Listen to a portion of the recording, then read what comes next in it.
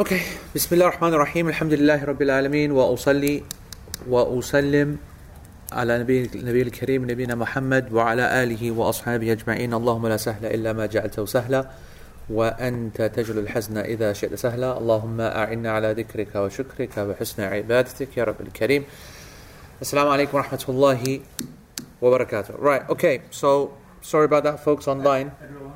Yeah, we've got the same internet issues. And to be honest, I think I've had enough of that.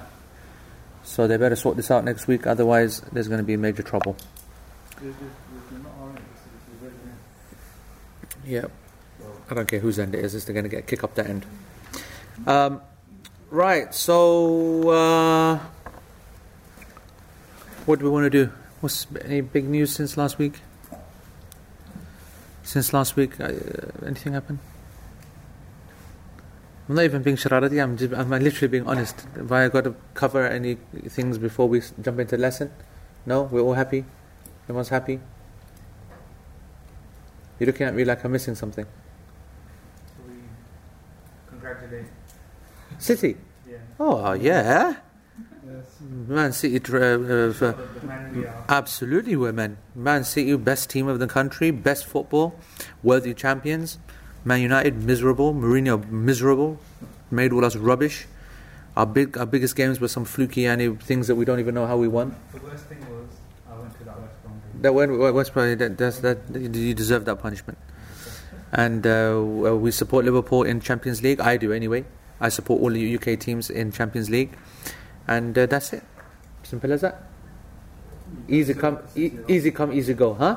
So you can say like the City out No, I was supporting Liverpool against. I was supporting Mohamed Salah against City. I wasn't supporting Liverpool. And now that City are out, I'm supporting Liverpool. And they should do Roma in, and I think it'll be a good final. Yep. I'm easy like that. Alright, okay, so we're in the chapter of the Takbir. We mentioned last week a couple of things about it. And I want to finish off some of the points. The one thing I missed from the Sharh of Al-Mumti', the text that is relevant to this is وَيَقُولُ Allahu Akbar, and he says Allahu Akbar. So this is after having established the prayer line. And last week we spoke about the different opinions with respect to the ulama on whether you can enter the prayer up with the words other than Allahu Akbar. And we said only the Hanafis have this position, and it's not acceptable. And neither is a Shafi'i position, which is that you can only use Allahu Akbar, but you can change the order. We said no, the Hanbalis and the Malikis have got it correct. It has to be exactly Allahu Akbar in that way, in that manner, no changing, no equal meanings, no changing order, and that's it. That's a condition. That's because the Prophet ﷺ has only been reported doing that, because the Prophet ﷺ insisted that's the only one of the key actions of the prayer, one of the pillars. Alright, we also mentioned if a person is unable to be able to say something like that, what do they do? We said that he tries his best, but he doesn't fake it, because the takbir is more than just being said on the tongue or the lips. It's a meaning, it's an expression, it's a feeling, it's a belief, it's a living. When you exclaim the greatness of Allah subhanahu wa ta'ala, it's not just the lips. Lips are just one aspect. So you know what, if the lips fail you, then the rest of it's got to work. So this idea that some scholars said that, you know what it is, okay, you believe it in your heart, but just kind of blag it on the lips. No, there's no such thing. If you can't say it, or you're mute, or you're whatever, then you don't say it upon the lips. You believe it in the heart, and that'd be sufficient. There is a question. The Shaykh says, Shaykh Uthaymeen, at the bottom of page 20, he says, the author, he said, وَيَقُولُ Allahu Akbar. He says Allahu Akbar. What is the meaning of said or says? Right? What's the definition of say? Because say means to speak, and speak means to use your tongue. And what is the condition? As many people will know, when you're taught as kids, you're told that you need to hear yourself. Isma' nafsihi. Yani you need to hear yourself when you recite, for it to be considered. Right? So Shaykh says, في هذا خلاف بين العلماء. He goes, in this issue there is a difference of opinion amongst the scholars. Have you checked, by the way, on the portal that they are receiving everything proper? فمنهم من قال, and so from the scholars, some of them said it must have a sound يسمع به نفسه وهو المذهب. So the position of the Hanbali school, established opinion of the Hanbali school, is that he must be able to hear himself. If he can't hear himself, then the prayer is invalid, or the recitation is invalid. And if the recitation is a condition for the prayer, so if it was recitation of a surah, then it wouldn't matter, technically. But if it's the takbir or the Fatiha, as we're going to find out, these are essential aspects, arkan of the prayer, and therefore you didn't recite it, therefore the prayer would be invalid. So that's, according to them, a condition. You've got to be able to hear yourself. And if he doesn't, and they add the caveat that even if the person next to you doesn't hear you, but you have to have been able to hear yourself. Okay? So, فَإِن نَطَقَ بِدُونِ أَن يُسْمَعَ نَفْسَهُ فَلَا عِبْرَ بِهَذَا النُّطْقِ. So if he recites, and he knows he recites, but he can't hear his recitation, then this recitation is not considered. It hasn't been given an illegal position. Shaykh Uthaymeen comes straight in and says, but this is a very weak statement. And the correct position, وَالصَّحِيحَ أَنَّهُ لَا يُشْتَرَطُ أَن يُسْمِعَ نَفْسَهُ. It is not a condition that he has to be able to hear himself. As long as he knows that he recited it and fulfilled the conditions of the recitation, meaning the makharij have been felt. What's the, of course, ahkam and tajweed is a big thing these days, and you need to know that there are different aspects to knowing how to recite. Makharij is the plural of the word makhraj, and makhraj means an exit point. And in the art of recitation, the makhraj is referring to the actual place and manner that a particular sound and letter is recited when you read Arabic. And then, of course, more so when you recite Quran, because that becomes a more important science. So, aha, and ha, and kha, and da, and da, and these are obviously differing words that make up, different letters that make up different meaning words. And if a person knows that he recited that and said it, but he didn't hear himself, Shaykh Uthaymeen saying, then that recitation is fine. Because there could be different reasons. Maybe the guy's sound is weak, maybe he's ill, and maybe he's in a very loud area. So there's lots of sound, and he's actually reciting quite loud, but he can't hear himself. Right? So it's not even a case of feeling that you're reciting, it's a case of that the Hanbalis are saying that you've got to actually hear yourself. And to be honest, there's no evidence for that. So Shaykh says, فَلَوْ تَأَكَّدَ الْإِنسان, as long as a person is absolutely sure and certain that the sound has been made, that the words have been recited, as long as that person is sure, then we're okay. Alright? فالراجح أن جميع أقواله معتبرة وأنه لا يشترط أكثر مما دلت النصوص على اشتراطه وهو القول. And it's clear that he's okay, and it's clear that he has fulfilled that which the general evidences prove, and that is that he just has to say. There was no, he makes a nice point here. Because when we say something about, when we tell a person, say this, and then we say it so you can hear yourself, that's a ziyada ala al-asl. You're actually asking him to say something more, because what you're saying is to say it loudly. Then you're going to define loud.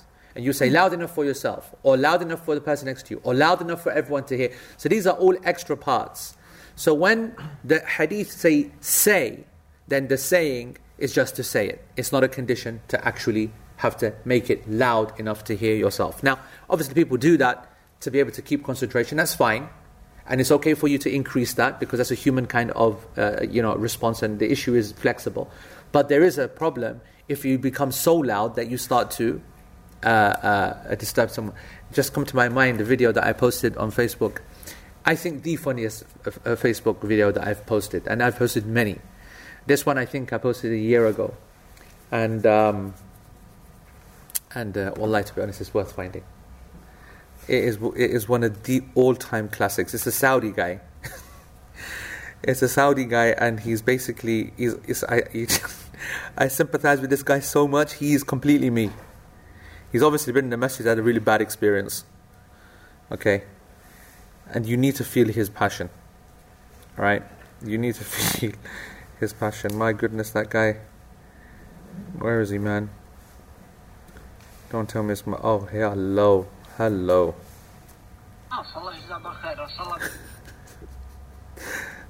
do I do this, Shaz? What do you want to do? Just make it come in the camera, and let's hear it as well. I'll put it here, isn't it? Huh? Put it on the screen so people... How do I do that, Yara? I mean, you can go to the Facebook and look at it there, but it doesn't matter. This isn't good enough. You can see the picture on the screen, yeah? Okay. This is a guy who's come out of Salah and he's in his car. He's about to have a run, okay? الناس الله يجزاه بالخير صلى بجنبك حتى الخشوع ما يخليك تخشع. الحمد لله رب الرحمن الرحيم. يا اخوي ترى انا نعرف والله العظيم نعرف. وجاك التحيات اللهم باعد بيني وبينك اللهم باعد بيننا وبين صوتك. يا اخي ترى نعرف واللي تسويه بدعة يعني ريحنا. Oh my god, this is the best ever. Rough translation. He's obviously in Salah, and it's the Arab kind of thing. Arabs and Paks obviously are very different in their prayers. You see a Pak, they're all silent, dead, whatever, they have no idea what they're saying, and they're just, literally in a state of kind of, rigor mortis while they're praying, right? Arabs are, we've spoken about this a lot. They know what's happening, they know the language, they do a lot of moving around, and they're all chilling, and they've gone over the boundaries. They might know, but they don't care about it anymore. Yeah, we're talking about generalities. And so when a person is trying, especially the Arabs, they do try and get a bit emotional, and they will try to go, Alhamdulillah, they'll add a little bit of extra mazah to their own recitation. And he's saying, what are you doing to me? This guy is saying, he goes, all I can hear is you. And he goes, when I see your voice, with this little kind of, this naif, meaning this lean, this kind of fake emotion, that you kind of, I'm not going to name that Qari, but I destroyed him in Mecca just last week. I took him down every time he recites. Every time he recites one ayah, he pretends to cry. What the hell is that? Yes?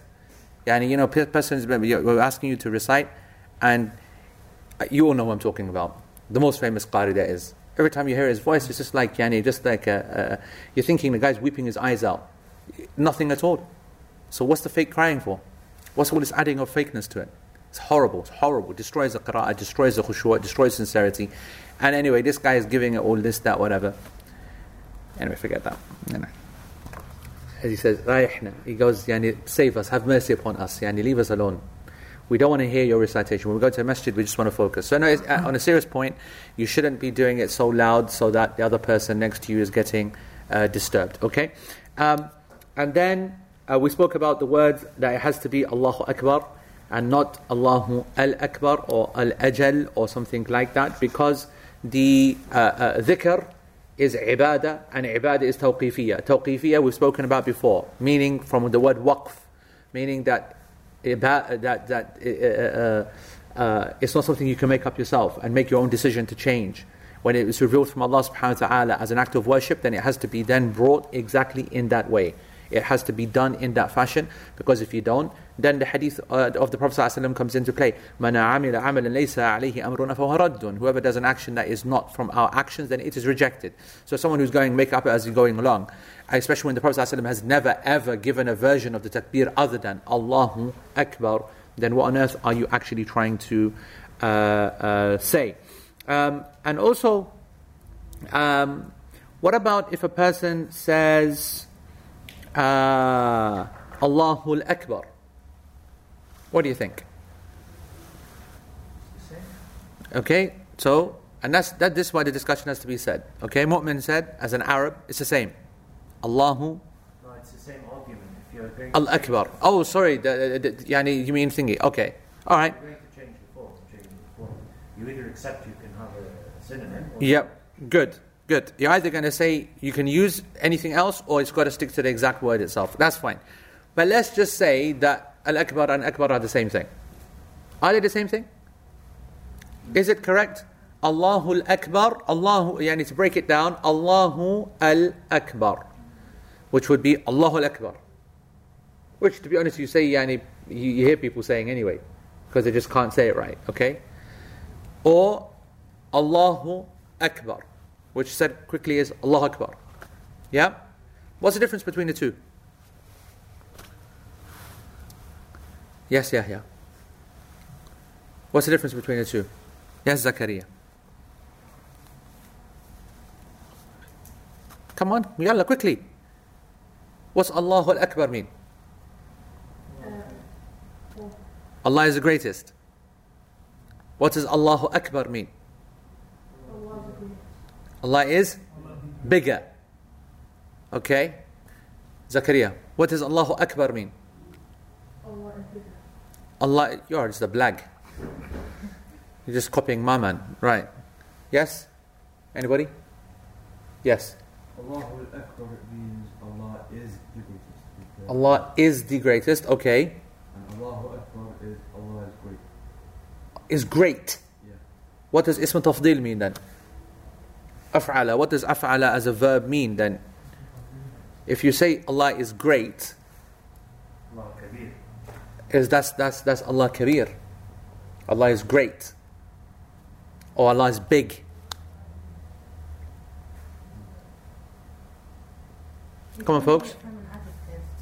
Don't be getting all yani, technical, because I don't understand anything of that adjective noun bakwas.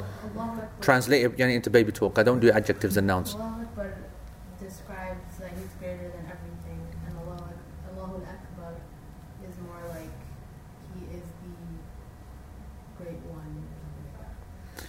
Yes. Greater, it's like encompasses everything and Because of what reason? From an Arabic grammatical point? the structure of the word. Is it Mawsuf Sifat? No. You're there, you've explained it, but what's the reason for what you've just said?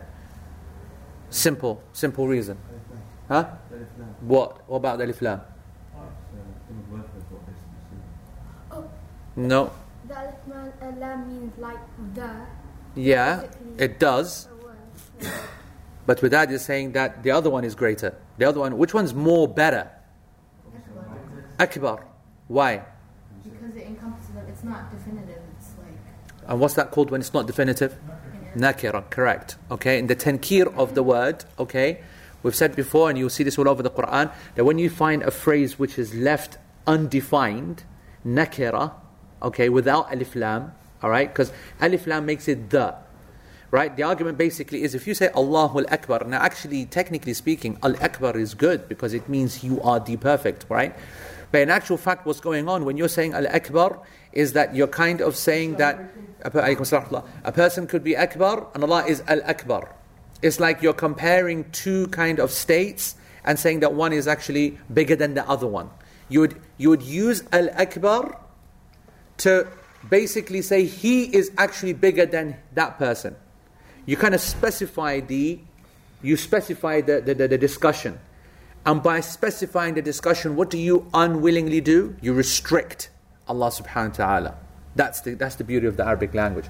Whereas if you keep it as Allahu Akbar, Allah is greater, and don't even then include than the al-mufaddal, yani that which is to be compared to, you're leaving open, then it basically means Allah is greater than absolutely everything and anything and absolutely the perfect and. It makes him, that it's ironic in Arabic language that by making it indefinite, you make Allah subhanahu wa ta'ala supremely and the most definitive greatest of all. And that's why Allahu Akbar remains like that, other than the argument that you just heard that the Prophet ﷺ never ever recited Al-Akbar anyway. Alright? Okay. So then back to the bottom of page 22, just to finish off this particular section. Shaykh Uthaymeen, he says, what does it actually mean, Allahu Akbar? What does the phrase actually intend when we say that? And Shaykh says that Allah subhanahu wa ta'ala, the Most High, is greater than every single thing in His self, fi dhatihi wa asma'ihi wa sifatihi. That He is greater than absolutely everything in of Himself as a self, in His names and in His characteristics. He is greater than absolutely everything possible. And every single possible meaning that the words and realities that they can actually have, Allah is perfect and greater in that as well. Allah subhanahu wa ta'ala says, وَمَا قَدَرُ اللَّهَ حَقَّ قَدَرِهِ وَالْأَرْضُ جَمِيعًا قَبْضَتُهُ يَوْمَ الْقِيَامَةِ وَالسَّمَاوَاتُ مَطْوِيَّاتٌ بِيَمِينِهِ Subhanahu.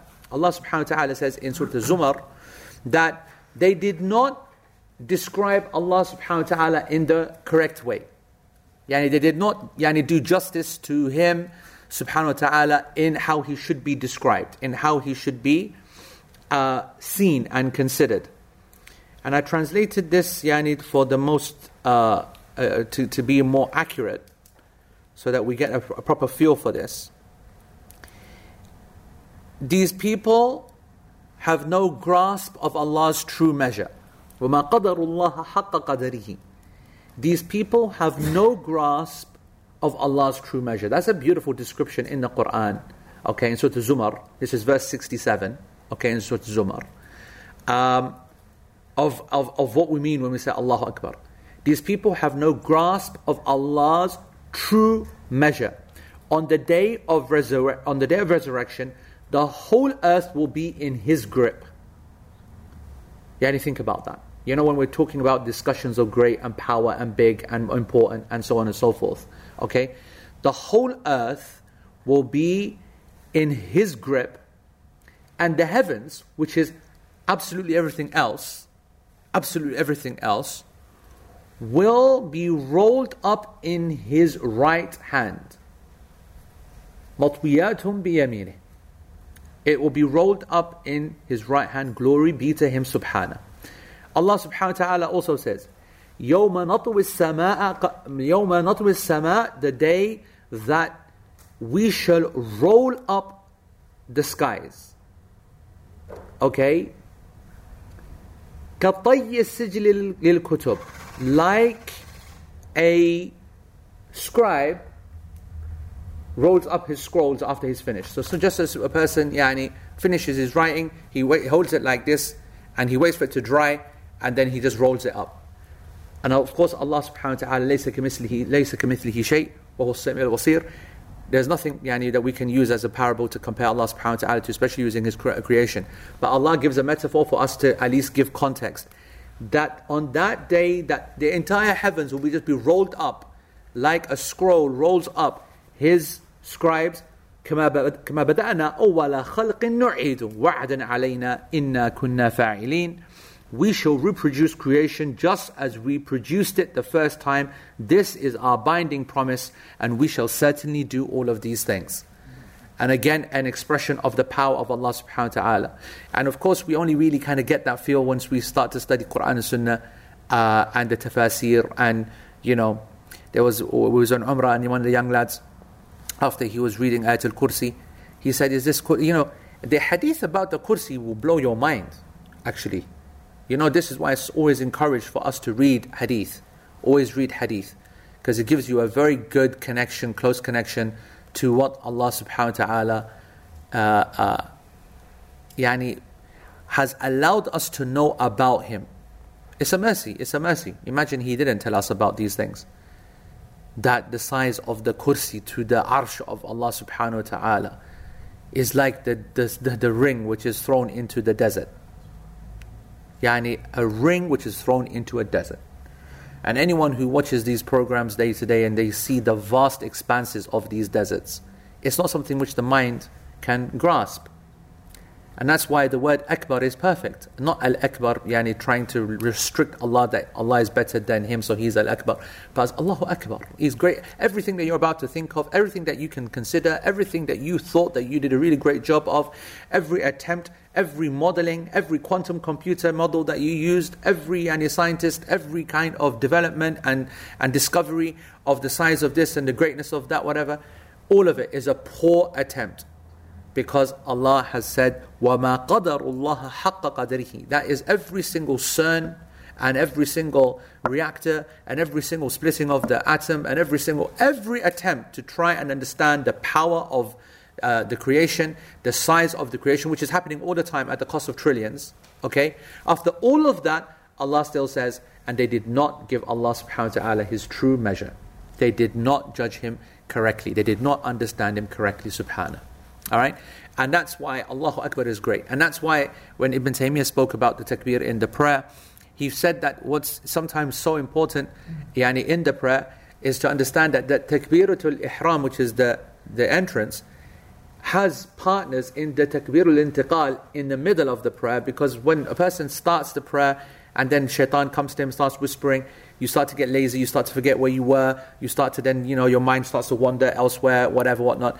That shaitan at that moment is taking your mind elsewhere, and at that moment you've made the subconscious Yani not a conscious decision, but a subconscious decision to say Allah is not as important as my lunch, as my work, as my whatever I need to do, whatever I need to find, whatever I need to plan, because it comes to your mind.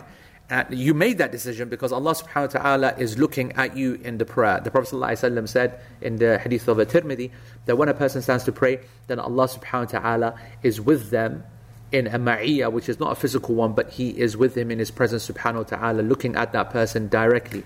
And He continues to look until the slave turns away. The slave never turns away physically. No one you ever saw in the prayer do a 90-degree turn and say, I'm not looking at you, Allah. It's a turning away of the heart and the mind, right? So something came in at that moment in time, and you made the subconscious decision that it's more important or more fun or more easier or more relaxing to think about that thing, or enjoy that thing, or stress or worry about that thing. It doesn't matter whether it's positive or negative or good or bad. The point was it was more important than your divine audience right now. And that at that moment, you decide that something is greater. So one of the beautiful wisdoms of the takbir, and Shaykh Uthaymeen is going to ask a question in a minute as well, about why is it that we have this takbir. And we don't know, but we can give some kind of wisdoms. One of them is that it just brings us back into the game. Okay, listen, hold on, I need to now get control of this prayer. Allahu Akbar. And then you go into ruku'. And when you're in ruku', you now reset everything that you were doing with respect to your mindset. Now you're in a different chosen act of worship where you're just proving to Allah subhanahu wa ta'ala that you're willing to sacrifice, you're willing to obey. Because a person could argue, if you're talking to a non-Muslim, I had this discussion on I was teaching the online class to behind the scenes with Omar Sulaiman yesterday. And I was saying that when you think of the prayer itself, the prayer has not been legislated because of intrinsically the prayer. Just like charity has not been legislated because of charity, and fasting has not been legislated because of fasting. All of these are expressions of one thing, and that is sincerity and discipline and sacrifice. Basically Islam, submission. Are you willing to listen to Allah and obey Him? And if you are, then Allah wants you to do that by submitting through forms of expression. Whether that is a prayer, whether that's fasting, whether that's Hajj, whether that's Umrah. Sometimes He'll mix it up. So He'll change the descriptions and the types. So Umrah is going to be different to Hajj, and Janazah prayer is going to be different to Salatul Fard, and the Fard from the Nafila, and the Fajr from the... And if a person doesn't see it like this, he's always going to be just very peripheral from his religion.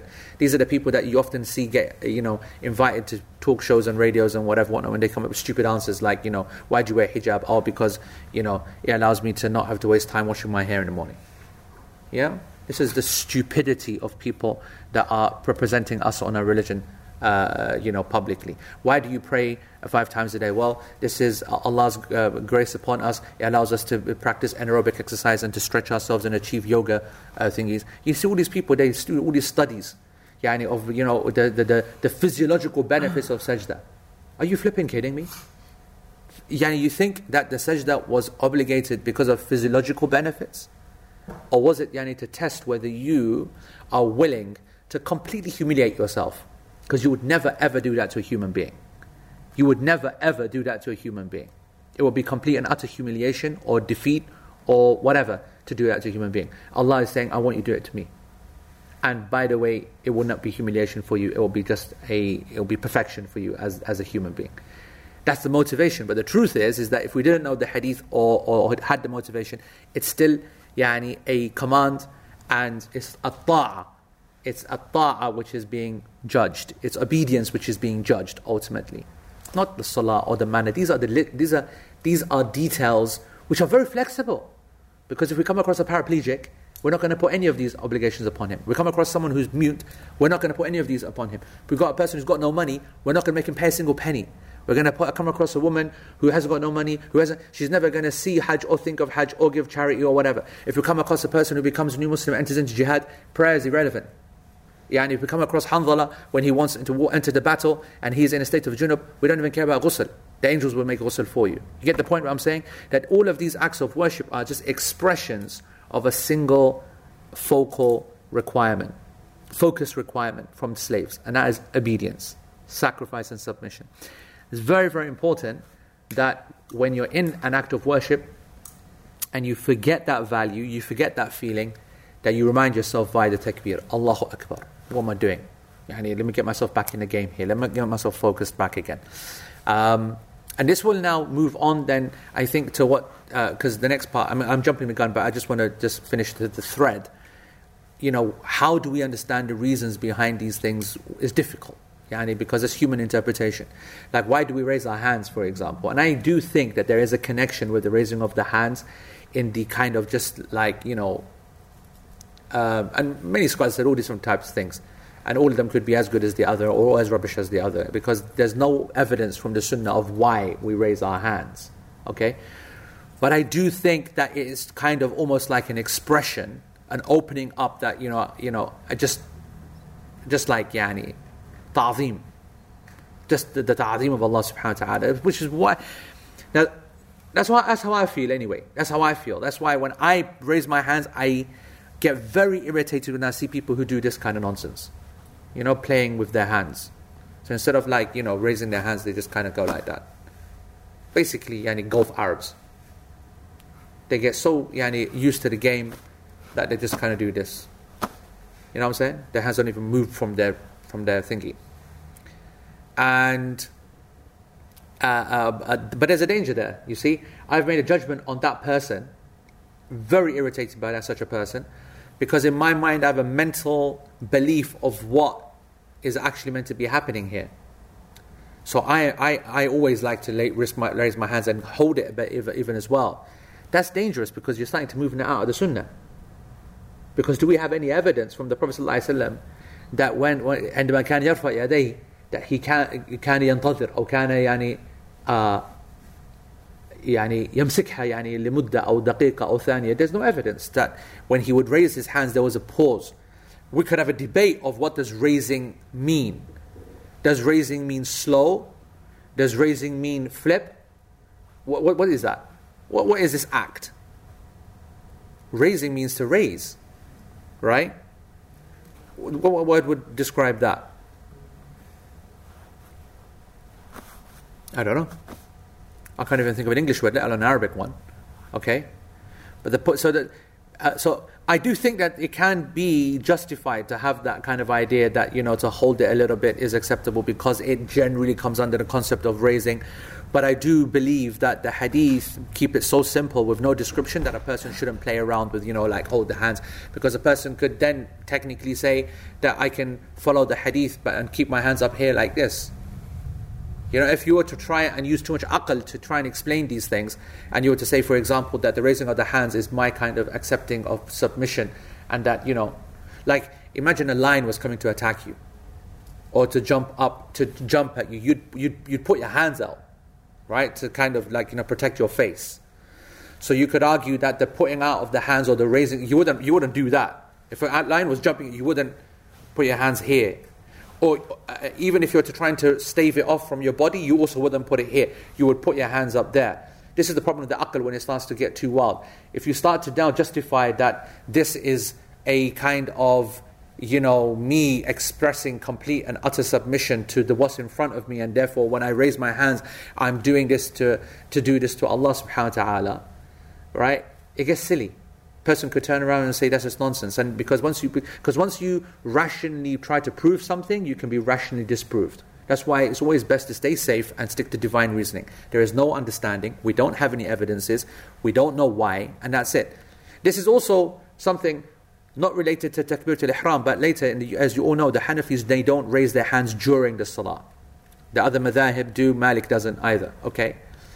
But they've also got ridiculous statements as well. This is what happens when you lose the plot, when you start to use too much aql.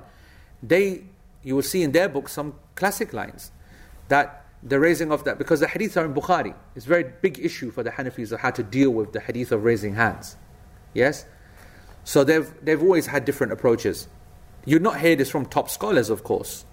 Okay, the top scholars will go for the hadith and focus on the hadith, and they'll focus on. But those that are not, but are a larger voice or a louder voice, they said things like, well, in the early years of the da'wah, the Prophet ﷺ, when he was giving da'wah to the companions, they were weak in their faith. And they always, they used to carry idols underneath their arms. Honestly, it's in their books. They used to keep the asnam underneath their arms, and so the Prophet ﷺ legislated the raising of the hands so that the idols will fall down. Can you believe that coming from a madhab, from a school of fiqh? But it's expected once you reduce these arguments to rational arguments. They're not rational. You either take it or you don't, because it's in the Quran and Sunnah, and that's how we. Anyway.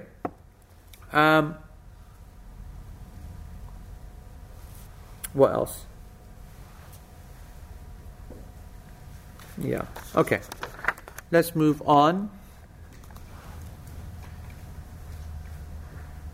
What can we say next? Any questions so far? There's something nice. It's nice Sheikh Abdul Ghaffar is here. We can have some fun with him as well. Because whenever the Sheikh says, مسألة كيف النطق بهذه الكلمة? Sheikh, you look dead, by the way. Are you alive today? Yes. Okay. Allahu Akbar. What's the answer to this question, Sheikh? No, he wants to know. What he intend. Let me be fair. What he's intending is the salah. Within the salah. So Sheikh Uthaymeen says, how do you pronounce the takbir during the prayer? Do you understand what that means? What they're talking about is that do you change the form of, because the word is Allahu Akbar. Yes? Let's just also spend a few seconds on that. The Lafz al-Jalala, what's the nice translation for Lafz al-Jalala? The divine name. Yeah, that's nice. Yeah, the divine name. Okay, the exalted name. Okay, the exalted name, the divine name, which is always Allah. He's always said mufakham, thick. Yeah, not like in some kind of gay voice. No, like Allah. You know what I'm trying to say? Said like a Allah. Proper. Unless, yes, we're talking in the takbir. All right, we're not talking about in an ayah. Okay, because lillah and fillah, it is muraqqaq, it is recite thingy. I'm talking about when an imam goes thingy like this, and if he goes Allahu Akbar, you're having a heart attack basically. You're literally thinking, what just happened there? Do you understand what I'm saying? So you want to hear a nice proper Allahu Akbar. Yeah, that's first. Second, on the kaf of Akbar, a lot of people make the mistake of doing a qalqala. Allahu Akbar, ak. And that qalqala, this bounce, is only something which happens on a qaf. If it was aqa, it's ak, not aqa. Yeah? So it's a sharp. We want to hear that kaf, ak, but not ak, not what we call a reverberation. All right? And the final one is a strong mufakham bar, and not bar. The ra can't be, it's not, because of the fatha before it, on the ba, it can't be bar, can't be weak. So it's Allahu Akbar. Yeah, bar. Is that not going to be muraqqaq in a qira'ah? In a qira'ah? في قراءة شيخ؟ على هكذا أكبر مرققة الراء؟ الآن مفخم على. لا في الأكبر، لكن هل هناك في قراءة أو رواية في والراء مرققة في الأكبر؟ لا ما I don't think it's possible. I don't even think it's possible. Allah knows best. Okay? And Mu'min asked the question, is it possible for the ra to be light, akbar, in a qira'ah or riwayah from the 10 qira'at or riwayat? I don't think so. Any qira'ah is saying. If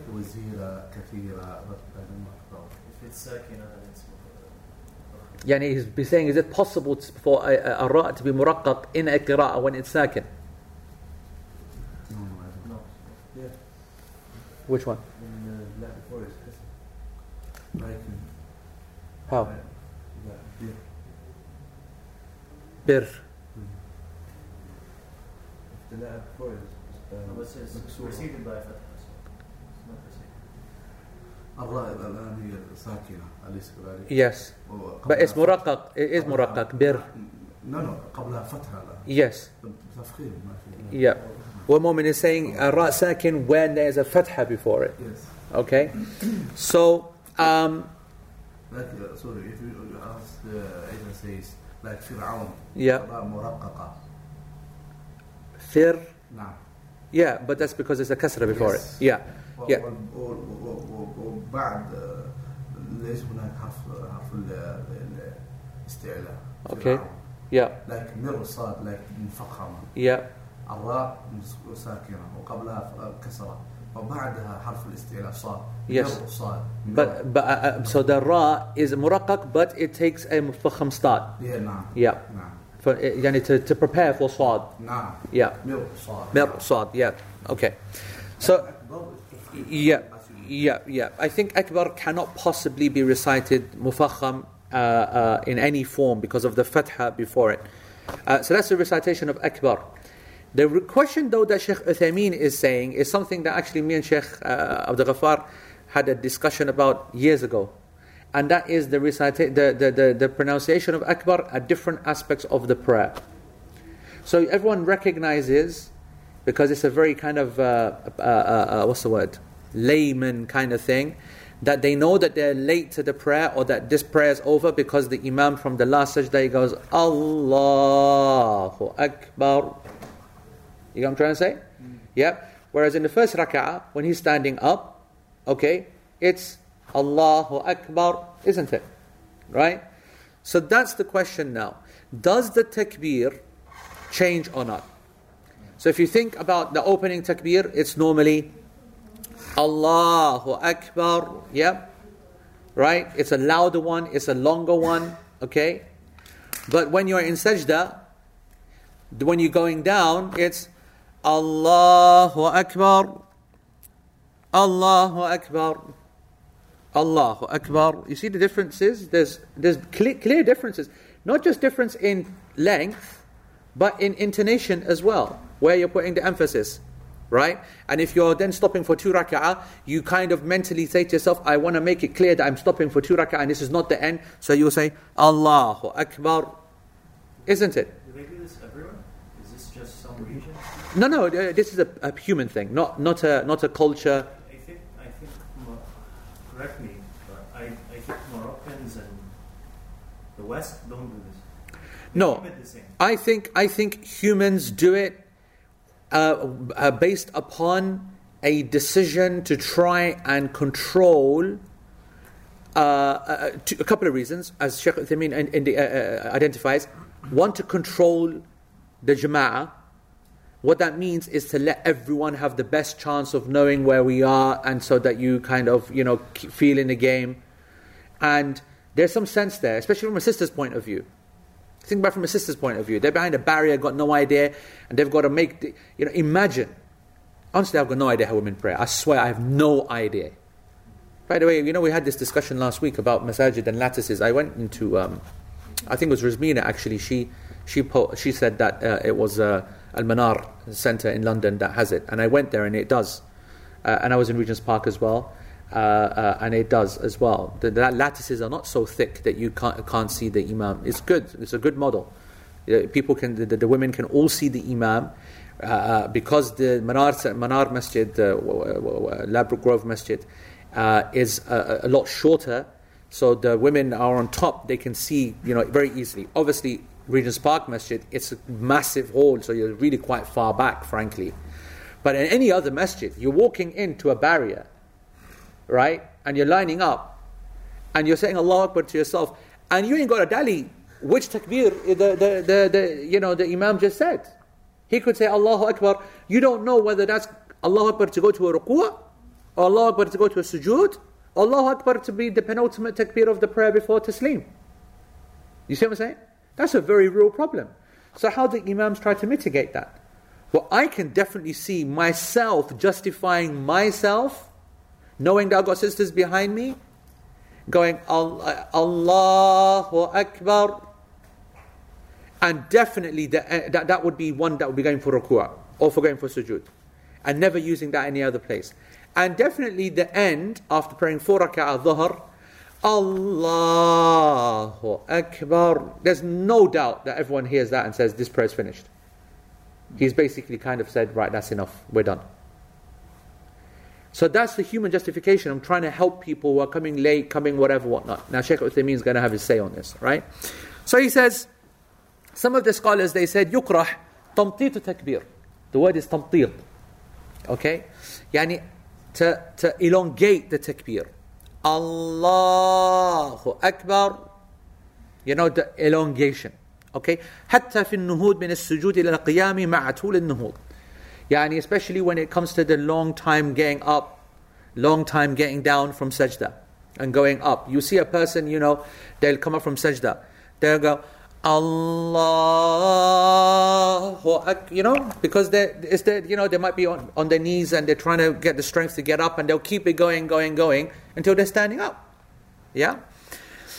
وحتى في الحوي إلى السجود. Okay? And.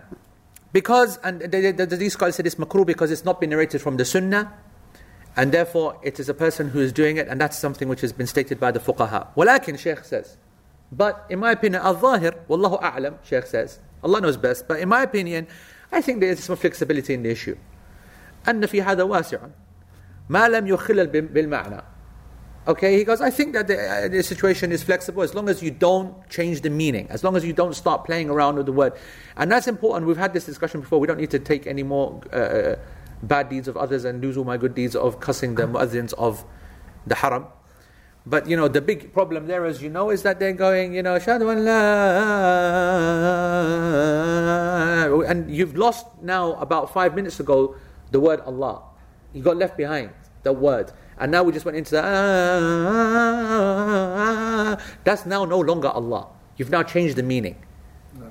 You get what I'm trying to say? You've now gone into just a musical sound, and you left Allah subhanahu Al-Lafdhul Jalala behind. Okay? So as long as you don't go into the issue of changing the meaning, then Shaykh Uthaymeen is like, I don't mind people no, he's not saying I don't mind. He's saying, I think that there's some flexibility in people elongating the takbir when they're going from the up to down and down to up. He specifies that specifically. He goes, upon the condition that no people believe that its elongation مدها أفضل من قصرها, that the elongation is better than the shortening. So like, you know, if you pray behind the Imam and he was going, Allahu Akbar, Allahu Akbar, Allahu Akbar, and he was doing that all the way through the prayer, not meaning rushing, but that was the length, then you come afterwards thinking, man, the guy didn't give us any heads up, the guy didn't help us out, it was all a monotonous kind of prayer. Now if you come out thinking that, then you are to blame. Because there is no excellence in an Imam saying, Allahu Akbar. There's no excellence. That's his point that he's making. They're the same. Okay? كَمَا يَتَوَهَّمَهُ بَعْضُ النَّاسِ. Unfortunately, some people, that's what they think. Okay? So, then he says, because the problem is some people say that for the ruku' you got to have a certain type of takbir, and for the sujood a certain hay'ah, and a julus hay'ah, wal tashahhud hay'ah, wa bayna sajdatain. And it's true actually what he says. It's true. We do perceive a certain type of takbir between the sajdas and the ones from the tashahhuds, and so on and so forth. And لأجل أن يكون المأموم خلفك آلة متحركة. Okay, this is where it's actually, he really makes a good point. Shaykh Uthaymeen says, he goes, it's almost like the people are waiting for these takbirs and see them as a kind of a instrument of movement. Yani it's there to make them move in a certain way. So the sharp kind of Allahu Akbar, Allahu Akbar, you know that coming up from sajda and going back to sajda is like the short, sharp, get up, get back down again. Whereas the one that's coming down from qiyam to sajda, Allahu Akbar, right, is like a slow, long descent. And your men kind of flow with the... And he goes, that's wrong. And he goes, لأن المأموم إذا صارت التكبيرات تختلف فإنه يتابع هذا التكبير. He goes, then the people start to become more connected to the sounds than the prayer itself. So much so that the heart starts to, just disappear from the actual prayer itself. A person becomes so connected that actually they themselves will move accordingly to the takbir they hear as opposed to the sound they make. We have a certain guilty party here in this imam. Sometimes he will do a takbir in a certain way and people will become confused. And that's what Shaykh Uthaymeen says. That's what Shaykh Uthaymeen says. He goes, that's why it's good to not follow this system. Like I prayed behind Shaykh Abdul Ghaffar, and he's done the fourth classic that we all understand, the fourth closing takbir on the third rak'ah. And everyone has sat down. And he stood straight up. And the people know for certain that he's on the third rak'ah, but they've sat down. And I'm not talking about a mistake from Shaykh where he's hesitating, he's not sure whether he's third or fourth. He knows, everyone knows, it's a short prayer, there's not been like a long prayer that is confusion, whatever, whatnot. Everyone knows that this is the third rak'ah, we're meant to stand up. And Imam has stood up, but he's done the takbir of Allahu Akbar, and he's actually stood up, the cheeky pack. And everyone is sitting down because they're confused, they're saying, but this is the takbir of sitting down. And the Imam is standing up. And despite knowing that he's up the third. And that's what Shaykh Uthaymeen says. He goes, this is what happens to people. Wallahi, I've seen it in my own self. I've seen it in my own self. In this masjid. Let alone other masajid. And me and Shaykh, and most imams who do this, they're not aware of the fiqh issues. They're just doing it out of I guess this is how I help people. Whereas me and Shaykh have sat down and discussed the fiqh of this before. And that goes to show that in a masjid where there is knowledge and there is understanding, people do it. So Shaykh Uthaymeen is spot on to make a point of this. He goes that actually what should happen, that صار المأموم قد أحضر قلبه وفكره يخشى أن يقوم في موضع الجلوس. This person, he basically loses the plot where he is. Okay? And that's why that Shaykh says, he goes, it's important for people to get rid of this act to make people scared of losing track of where they are in the prayer. He's absolutely right there, by the way. Because there are so many people, especially elderly, who come into the prayer every single day, the 5-timers, they're there every day, the front row folks. It becomes an automatic thing. And you've got to understand where that comes from. We enjoy a better prayer because we're working and we're not there, and we come and we enjoy the prayer, we come and we looking forward to it. Whereas you got the people who are there every single day, 5 times a day, their mentality is different. They kind of, they come in and they go into the prayer, same old.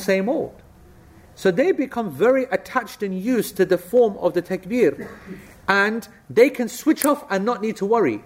This is the point. They can switch off and they know that the sound will keep them in check. Now imagine that a new imam comes, or the imam basically says, that's it, I'm going to just do equal takbir lengths. That guy now has to be present. He's got to now be thinking, right, I've got to be really concentrating here. And that of course is the maqsad of the prayer. So it's actually a requirement sometimes. And that's a really nice point Shaykh Uthaymeen makes. He goes that outside of the legal discussion, there is the practical one that's needed. Which is that sometimes you require the imam to do something to change the game, to make people more focused. You get what I'm saying? And anyway, Shaykh then says, وَأَهَمُّ شَيْءٍ, actually more important than all of that is to follow the sunnah. And if there is the fact that the Prophet ﷺ didn't change it, and the musallin will become more present in the prayer, then it's good to keep it short without the changing of the length. And that's basically everything on the takbir. Okay? We'll have the adhan, and then we'll do the questions in the class and online. You can put your questions on the thingy.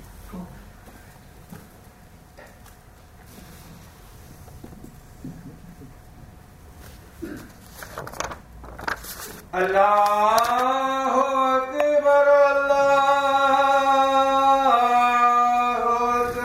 Allahu Akbar, Allahu Akbar. Allahu Akbar,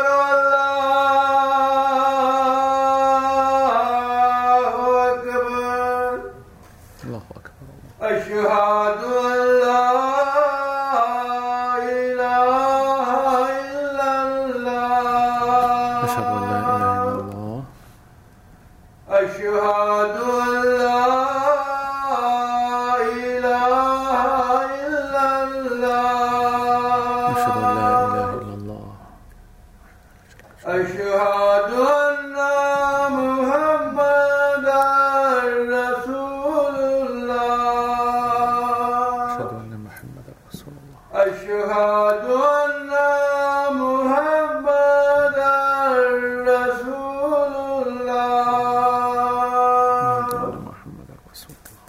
حي على الصلاة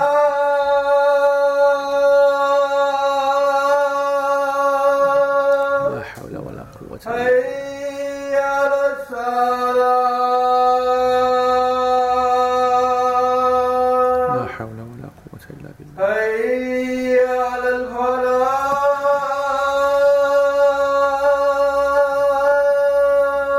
لا حول ولا قوة. حي على الفلاح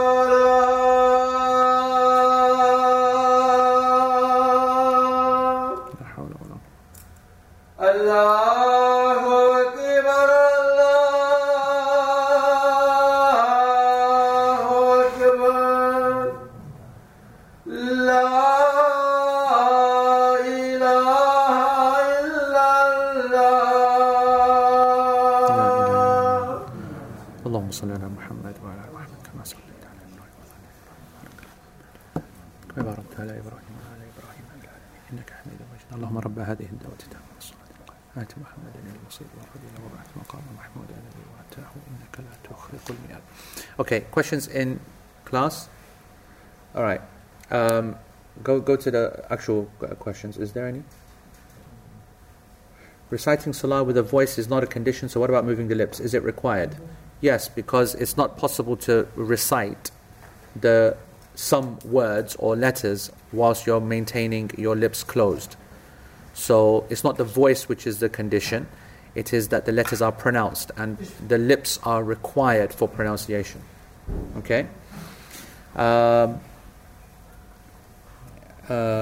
Okay, so it's important. I take the contraceptive pill, and so I have a very regular period. For the past year, I've noticed that after my usual break of 5 days, I begin to bleed again after I have relations. At first, I used to ignore and pray, but sometimes it lasts a couple of days. Sometimes it lasts a couple of days, and it feels like hailed, but I'm not too sure. There's not enough information in this question.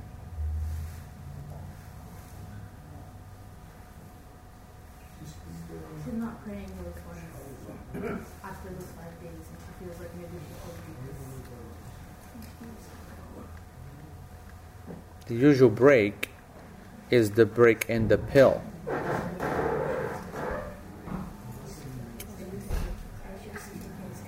Yeah.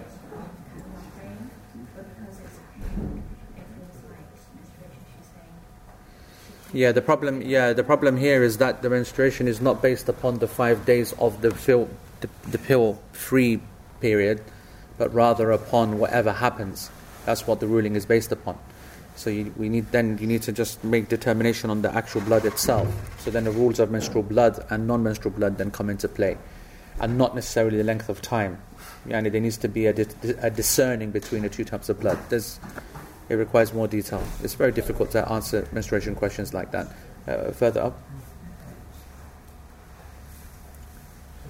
Okay, are there any other questions? If there's not, then I'm going to continue. Okay, so then رافعا يديه. We have good 10 minutes, so it's worth we carry on.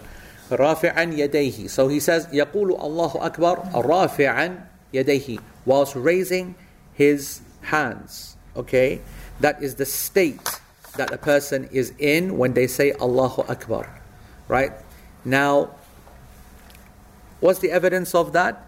A number of hadith. In fact, we have over 50 hadith that authentically narrate the raising of the hands of the Prophet ﷺ when it comes to the prayer.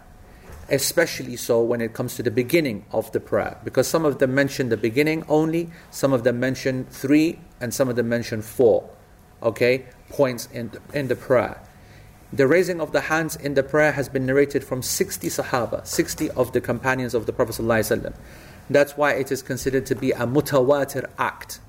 Meaning that it's not possible for all of these companions to have actually colluded and lied about it or made a mistake on the issue. Far too many companions at far too many different time zones, at far too many different locations, doing a singular act in a regular fashion make it impossible from a physical way for it to be a false act. And one of the most interesting things is that even the scholars that differed over the issue of the raising of the hands, basically Malikis and Hanafis versus Shafi'is, Hanbalis and the rest of the Salaf, okay, even the scholars that didn't raise the hands within the prayer, they agreed that it is a sunnah to raise the hands at the beginning of the salah. A sunnah. Okay? None of the scholars that are considered from the people of fiqh consider it to be an obligation to raise the hands. Evidence, the hadith of al-Musi fi salatihi, sah? Last time that we did the hadith last week, when the man said, Alimni ya Rasulullah, because I don't know anything else than this. Teach me, O Prophet, because I don't know any more than what I've just tried 3 times.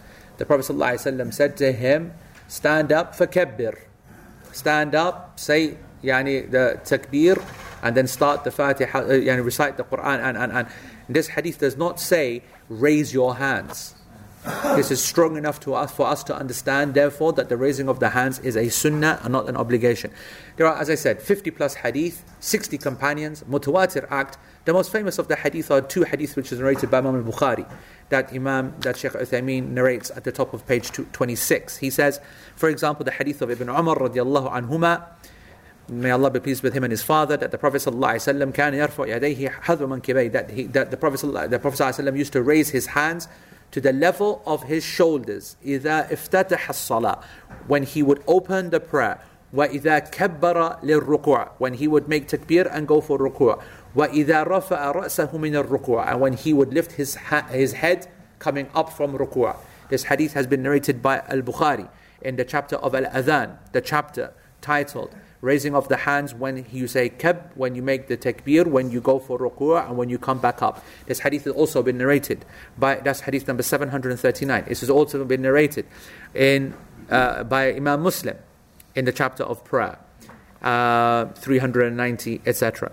The other hadith which is famous is also on the authority of Abdullah ibn Umar radiallahu anhuma, and that he would أنه يرفع, that the Prophet ﷺ يرفع يديه إذا قام من الجلسة للتشهد الأول. That the Prophet ﷺ would also raise his hands when he would stand up from the first sitting, after 2 rak'ah in a 4 rak'ah prayer. That's also narrated by Bukhari in the chapter of Adhan as well. Hadith number 739. So this is something which indicates that from the Sahih Sunnah, there are 4 positions that the hands are raised, according to the majority of scholars. And as I said, 60 of the companions, a tawatur act, and 50 plus a hadith which cannot deny this practice. These 4 positions are at the beginning of the prayer, when you say Allahu Akbar, when you go for ruku', when you come back up from ruku', and when you stand up after the first tashahhud, i.e. in Dhuhr, Asr, Maghrib and Isha, when you're standing up after tashahhud. These are the positions or the places, if you like, where a person will say it. Next question that needs to be asked is that how and when do they say it? At what point? Is there a relationship between statement and action? And there are 3 statements, there are 3 positions of the scholars, or 3 opinions rather. The first one is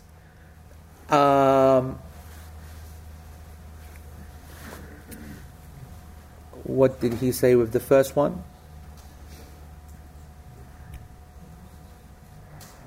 That you start by saying Allahu Akbar and then you raise your hands.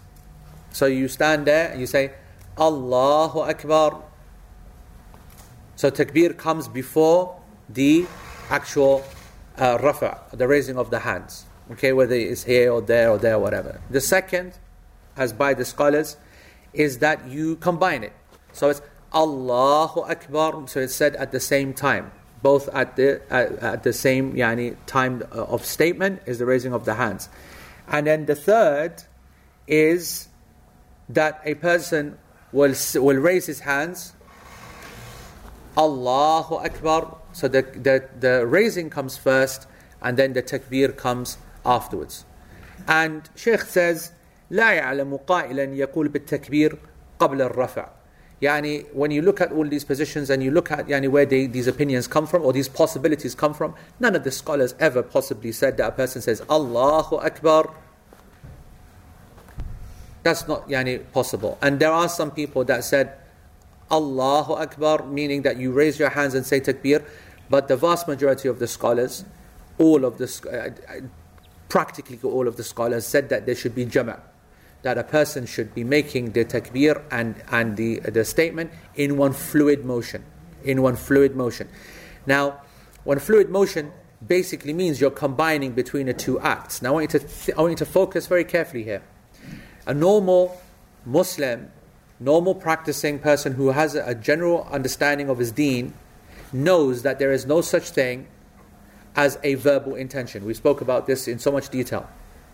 And so therefore it's quite easy for a person to stand in the prayer line and say Allahu Akbar. However, the problem is with us lot. Desi lot, apna lot, okay? We want to recite a whole essay to ourselves of our niyat. So it's like, may ye 4 rakat mein blah blah blah, faraz isme imam pe se qibla mu sharif blah blah, whatever blah blah blah blah blah blah blah. And if you're Punjabi, and if you're the thingy like me, zasul rakat munz qom zara khlasa this imam pe se blah blah blah blah blah. And if you're Arabi, nawait salat rak'ah this that blah blah blah blah. And if you're Somali, Abdul Ghaffar, what's the Somali version? There you have it. Don't you dare think that Somalis are less ignorant than us Paks. No, I taught this class in Toronto. There were 300 Somalis there, and they all read the same niyat to me. No, in Somali. Taqillah ya ragul. So they're making their big essay, and then when they get to the end of it, it's Allahu Akbar. That's the problem. Because this is neither of the three opinions, it's like a whole different one. The sunnah is say Allahu Akbar, not to stand there waiting, and then, yeah? But anyway, there are many problems we could talk about, but we don't. It is time for salah. Jazakumullah khair, subhanakallahumma bihamdik, ashhadu an la ilaha illa ant, wastaghfiruka Allahumma wa atubu ilayk. What announcements do we have? Anything? Next week. Huh? Next weekend is a class. This weekend in Birmingham on Saturday, and in Edinburgh on Sunday. Next weekend it will be Manchester Protect This House. So make sure you don't miss that, otherwise it's another 6 years before that comes around. Okay? We're going to do salah as well. We're going to show the prayer as we will every day. Keep an eye on the prayer times as well.